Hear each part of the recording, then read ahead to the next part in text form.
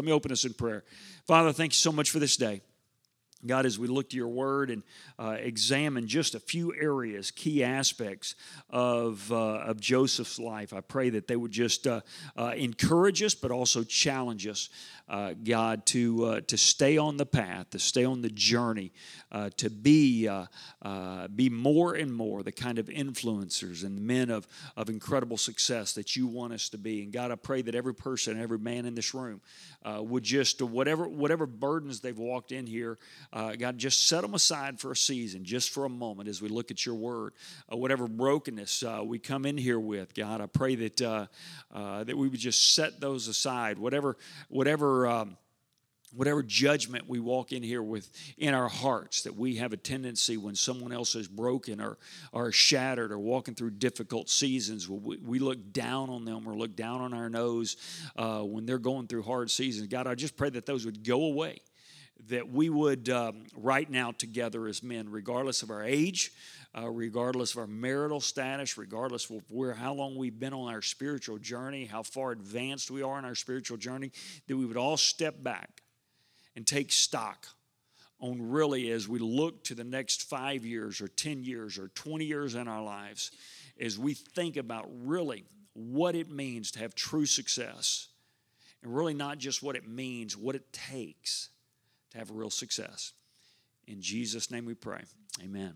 All right, as we look at Joseph's life, I want to talk to you about what it takes to have real success in your life. And here's number one. You ready? And we're going to see it right here, and I'm going to show it to you in Scripture. If you're taking notes, right here. Number one, if you're going to have real success in your life, at some point in your life, you're going to have to overcome a broken relationship. You're going to have to overcome a broken relationship. Everybody in here, my guess is, I look around, in this room, there's some guys that have been through a broken relationship or two in your past. Maybe it was a broken relationship with your mom or dad. Maybe it was a broken relationship with a sibling. Maybe it was a broken relationship with a spouse. Maybe it was a broken relationship with two spouses. Maybe it was a broken relationship with people that used to really be your close friends. You're going to have to overcome broken relationships. Now, in some measure, I've got to own my part. All right, I've got to own my part. I've got to look and say, hey, man, what did I do to contribute to the broken relationship? I can't always just live a life of blame. If all you do is walk around blaming someone else, we need to understand that we're probably not going to grow very much. We're probably not going to realize, all right, what part did I play in that broken relationship? And the truth is, we probably all played some part in the broken relationship. But there's also a truth that we're not always responsible for the broken relationship. I want to say those two words and ideas again. We all probably played some part, and we want to recognize our part. But that doesn't necessarily mean we're always responsible for the broken relationship. And you pick up in Genesis chapter 37, if you look at Joseph's life, his broken relationship was with his brothers, all right? Had sibling rivalry. And so if we pick it up, let's just start reading in verse 3. It says, now Israel, that's Joseph's father, loved Joseph more than any of his other sons, because he had been, listen to this, born to him in his old age, and he made, listen to this, he made an ornate robe for him.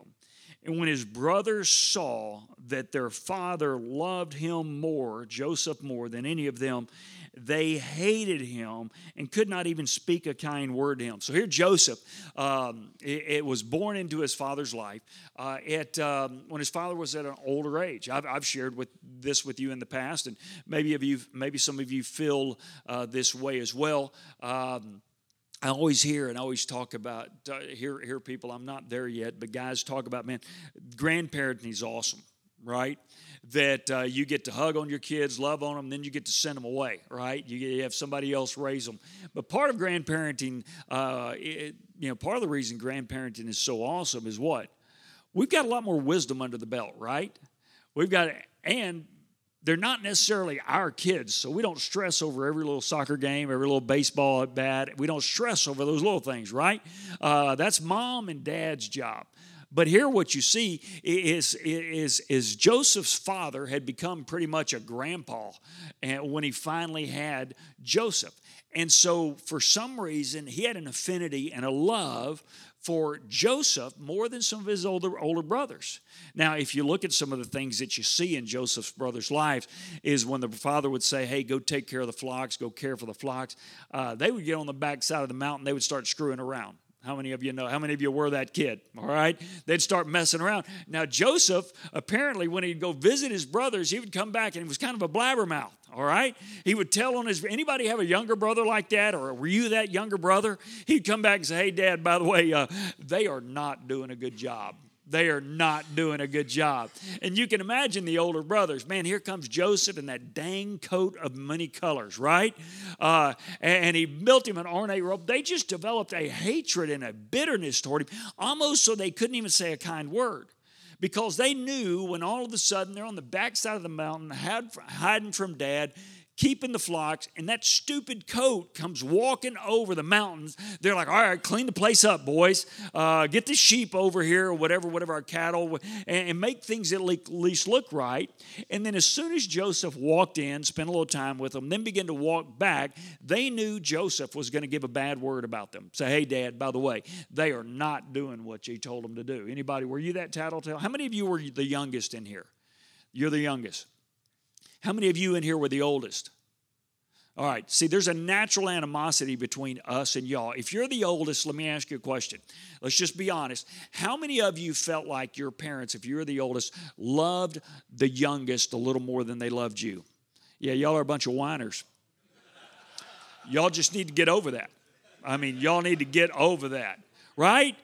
You know, and I will guarantee you, if you sat down and looked at my oldest boy, in his eyes, and you said, hey, does your dad parent your little brother, who's 16, my oldest is 22, different than he parented you? He would go, oh, yeah. Oh, yeah. Oh, yeah. Why? Well, first of all, I realized on my oldest, that parenting style didn't work out that well, all right? Because there was a season he looked at me and he goes, do you really want to fight me, Dad? I was like, I don't think I do anymore. And by the way, that didn't happen physically. But I could see it. There were times in his eyes. And now it's a joke at our house. Now that he's graduated, our son's come back. He's living with us, got a job, paying for his own bills, all that good. But his whole point is, I want to pay off my college debt. And I said, man, you can come back and pay off your college debt, but it's your job, your credit card, your everything. You're paying the insurance. And he's doing all that. But he'll sit around still to this day and just laugh. I mean, he just laughs and he points it out and he goes, man, when I was your age, and it's funny to hear your oldest son telling your youngest son, hey, when I was your old age, I say, hey, you know, son, you sound like an old man right now, right? Because that's what we said, you know, when I was growing up. And he's telling his little brother that. And so that's the kind of relationship that they had, because there's a natural animosity sometimes between the oldest and the youngest, sibling rivalry. But in Joseph's case, is he would report back to his dad. So let's jump all the way down to verse 18. They saw him at a distance, and before he reached him, they plotted to kill him. So here's what happened. They're out on the backside of the mountain. They're tending the flock. Joseph starts walking at him, and they have just been seething. I don't know if they'd been out on a night of drinking or partying or what, or if they were really doing something wrong. But when they saw him coming over the mountain, they plotted to kill him. They were out to get him. And so jump down to verse 26, if you're in Genesis chapter 37. And Judah said to his brothers, what will we gain if we kill our brother and cover up his blood? Come, let's sell him. Okay, so here's what you have. You have Judah, who they plotted to kill him. They said, listen, we're just done with this guy. And they put this scheme together. And can you imagine these brothers? We're just going to kill him. All right. And then someone's going to have to go tell Dad things didn't work out so well for him. He encountered a lion or he encountered a bear, and he just never showed up or something like that. And so one of the brothers has a better idea. They said, listen, boys, if we just kill him, that's not going to profit us anything. So instead of him seeing a coat of many colors, he just sees a dollar sign walking at him. He goes, how about this? Let's capture him, He says, we got these Midianites that are always rolling through here. Instead of us killing him and gaining nothing, how about this? We capture him, we sell him, we can put a little ka-ching in our pocket, and we'll all be better off for it, right? Now, how many of you think, so I don't know if this was a really good brother, the better brother that loved Joseph, or if he was just a capitalist. I'm not sure, all right? But he comes up with this scheme. Listen, guys, it's going to gain us nothing if all we do is capture him and sell him. And so let's jump down and read. It says Judah said to his brothers, what will it gain us if we kill our brother and cover up his blood? He says, come, let's sell him instead. After all, he is our brother. He's our own flesh and blood. Now, how many of you think that's kind of an odd way of putting that? Hey, let's don't kill him. I mean, he's like us. He's our own flesh and blood. Anybody ever have that kind of hostility with a sibling? I mean, you think they look at you and they go, we're flesh and blood, but they hate my guts. Anybody grow up in that house with that kind of a sibling? Anybody sitting at the table with somebody that feels that way about you? And so they looked at him, and it's kind of odd if you think about it. So he looks at him and says, listen, guys, we're not going to make anything out of it. Plus, he's our own flesh and blood. I mean, if we just kill him, that just doesn't seem right. Let's sell him. Let's just sell the little guy. And so notice what he says. Jump down to verse 27. He says, come, let us sell him. After all, he is our own flesh and blood. He is our own brother. He's our brother. And it says, his brothers then agreed. So they all come together and say, all right, that's a good plan. Let's don't just kill him. He is our brother, and we can make a little money. And my guess is they all agreed because they agreed on an amount, right? Isn't that the way you get partners in crime to agree? It doesn't matter how dangerous it is. They just want to know what the payoff is at the end. Finally, someone says, well, I think we can probably get this. No, someone else says, I think we can get this. And someone says, well, if we can get that, I'm willing to sell him. Otherwise, I want to kill him. It'll be more fun to kill him. But if we can get this, I'm going to go ahead and sell him. So they probably put a price on his head. They said, here's what we think we can get for him. And so his brothers agreed. Now, notice what it says in verse 28. So when the Midianite merchants came by his brothers pulled Joseph up out of the cistern. So they had dug a cistern, they had put him down in a cistern, and sold him for 20 shekels. All right? Now, I don't know how they divvied that up. There weren't necessarily 20 brothers. I don't know how they divvied up the 20 shekels, but they divvied up the 20 shekels. And so here, Joseph starts off in life with broken relationships. Now, that's point number one. If you are ever going to have the kind of success that God wants you to have, if you're ever going to be the kind of man that God wants you to be, if you're ever going to have the kind of influence God wants you to have and wants you to be, you're going to have to get over broken relationships. You're going to have to move beyond simply having broken relationships. You can't let that be the crutch in your life that keeps you from serving God or reaching your potential. I want to hear me say that again.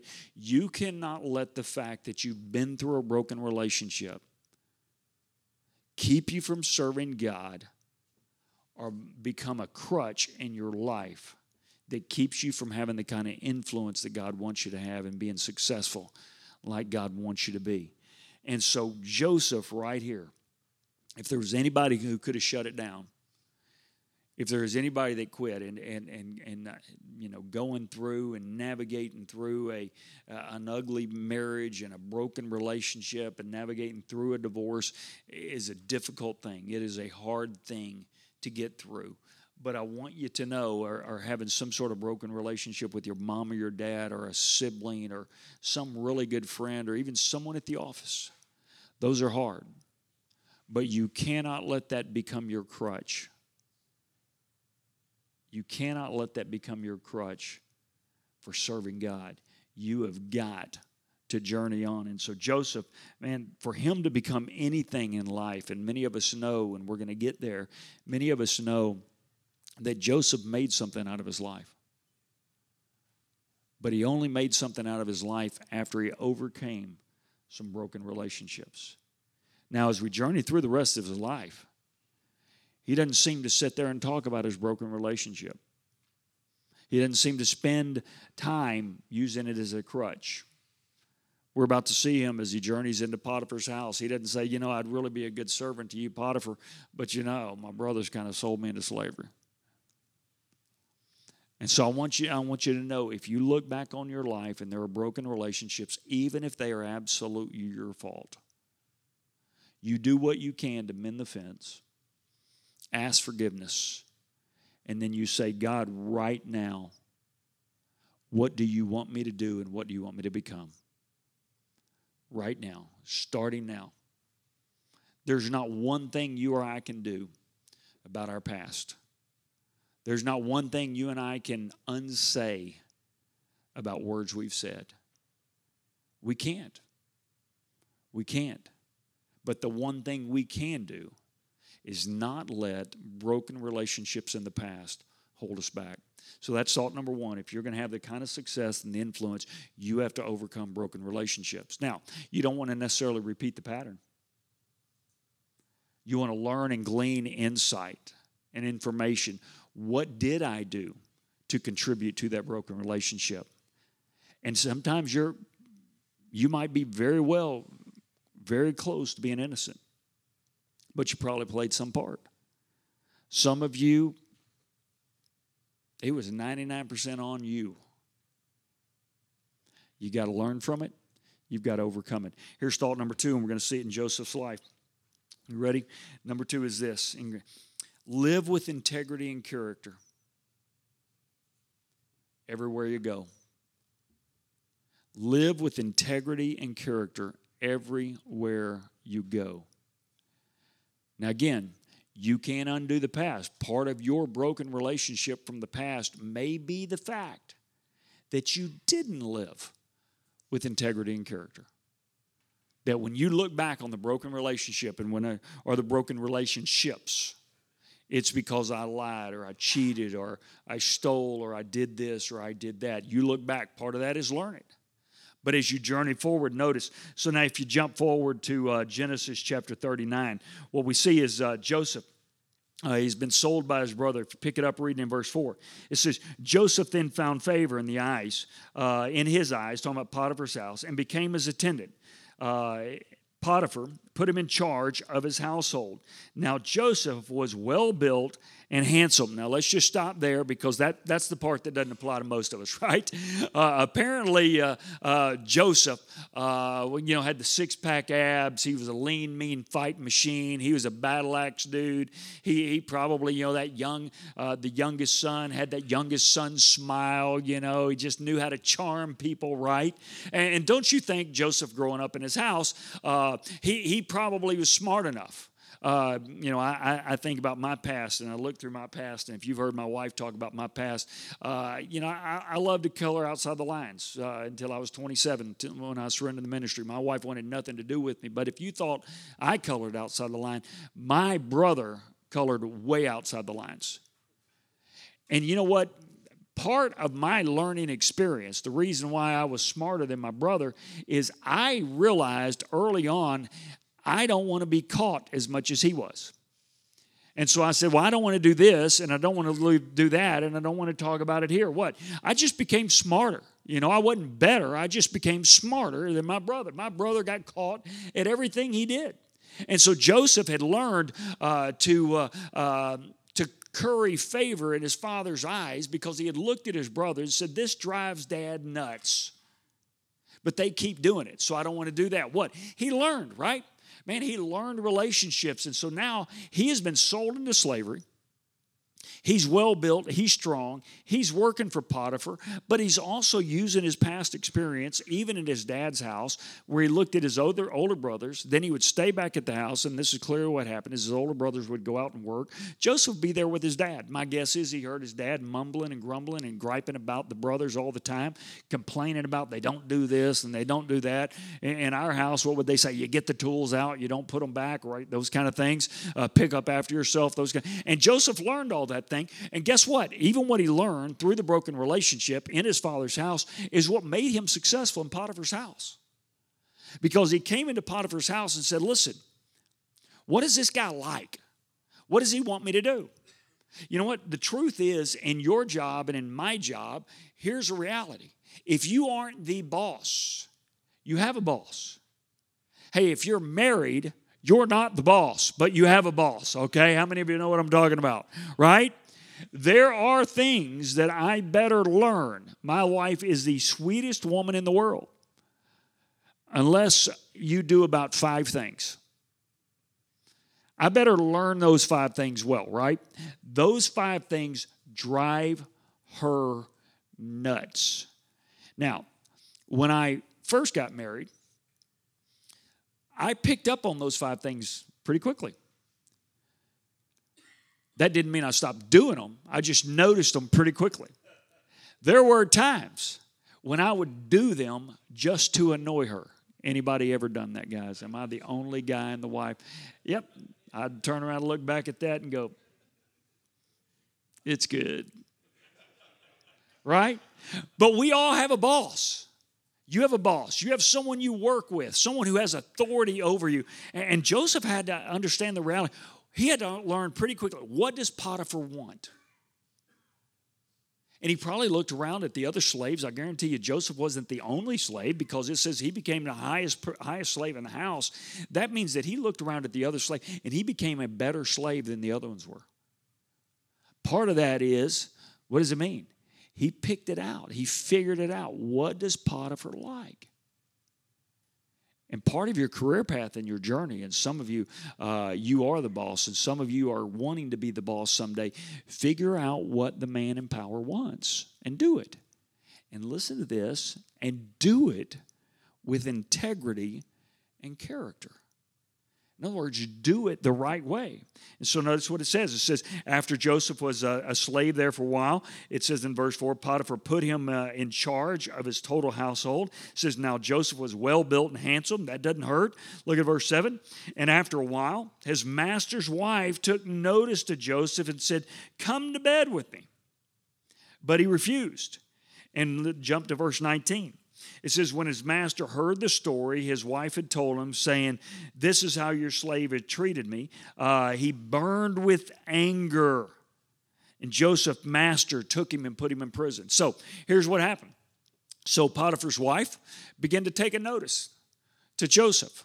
Potiphar had taken a noticing to Joseph. He said, Joseph, you're good. You do everything that I ask you to do. As a matter of fact, Joseph, not only do you do everything I ask you to do, but you do more than I ask you to do. When I ask you to do something, a lot of the other slaves, all of those other people that work for me, they'll do it to this level, you'll do it to that level. So I'm going to raise you to the highest place and the highest space in my house, in my place that I have. And as you watch over it and as you see it, I want you to be in charge of everything.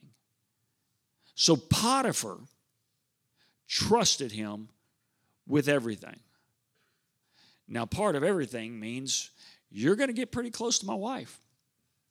You're going to spend the seasons with my wife. When I go away, a wealthy landowner, wealthy this, when I go away, you're going to be responsible with here. Well, now here's what happened.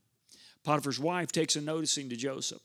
She says, hey, he's kind of worked his way up here, and not only is he working his way up, he's a pretty handsome dude. He's in pretty good shape. He's this, he's that. I'm going to begin to take a notice.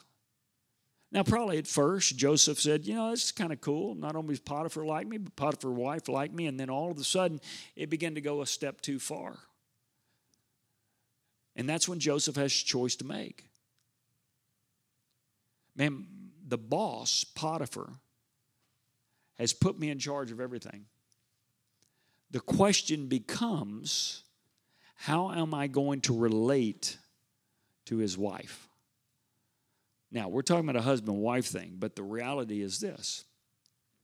If I have a boss in my job or in other relationships or something that has put me in charge of a lot, the question becomes, how am I going to relate to those things that are precious to the boss, i.e. in his situation, Potiphar's wife? Am I going to still treat them with integrity and character? Am I going to still realize that they're hands off? Once I get close enough to the top of the org chart in my business, am I going to always look to put my hand in the kitty and grab a little more than I should and take a little more than I should and take a little advantage when the boss isn't looking? Or am I going to live with integrity? Potiphar's wife pulls him in a couple of times, says, hey, go to bed with me. Joseph said, no. She says, hey, go to bed with me. No. Hey, go to bed with me. No. What does that mean? In that relationship, obviously, we know she's talking about adultery, and Joseph said no. Now, let me tell you what, for every good intention, it doesn't seem and it doesn't appear that Joseph grew up in a church-going household, does it? He was sold by his brothers into slavery. But he still lived and did what was right and stayed away from what was wrong. Why? Because Joseph understood, at least intuitively, the way to have real success and real influence is as best you can live with integrity and live with the character in every relationship, in every place you are. So Joseph said no to Potiphar's wife. Apparently said no again and again and again. We're not told how many times, till one time she finally said, this is going to happen, and she grabs a hold of him. She takes his coat. Second time a coat's gotten him in trouble, right? That from here on out, I'd say, don't wear coats. Joseph, learn that lesson, right? Don't wear coats. She took his coat. He ran off, and she's embarrassed. And so she flat out lies about him, right? She tells a story. Remember, his brothers told a story about him. Hey, Dad, Joseph, sorry, the one you love, your favored one in that sorry coat, he got killed. Here's the blood on it. Dad grieves. She comes in, and she goes into her boss. She goes into to her husband, and she says, hey, you know, that guy that you put in charge, that second in command, he came in and put a move on me. Here's his coat. And so what happens? Even though Joseph lived with character and lived with integrity, where did he end up? Back in prison. His brothers, because of broken relationships, put him in a cistern and sold him into slavery. Now Potiphar, because out of nothing he did wrong except for live with integrity and character, he still ends up in prison. What's a good thing for us to remember? Life's not always fair, guys. Life is not always fair. There are going to be times when you're the best worker in the office or best salesman in the house. You do everything you can. There are going to be times that you are a great husband, or you were a great dad, or you were a great friend, or you were a great thing. And guess what? All of a sudden, you're going to find yourself in prison. Why is that? Because life's not fair. If you think we live in a fair life, just read the Bible. There are a lot of men and women as you look through Scripture, and they lost everything. Think of Job. What did Job do wrong?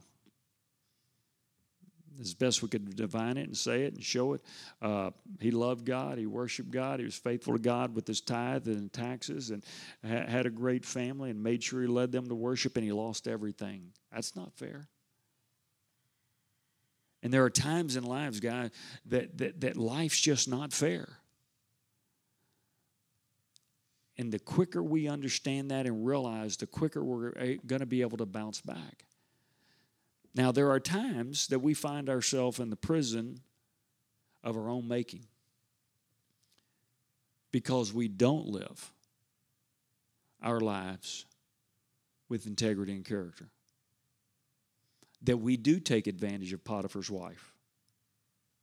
We do take a little too much out of the office kitty. Jeff, we don't bring donuts next week. It would not be well for your soul.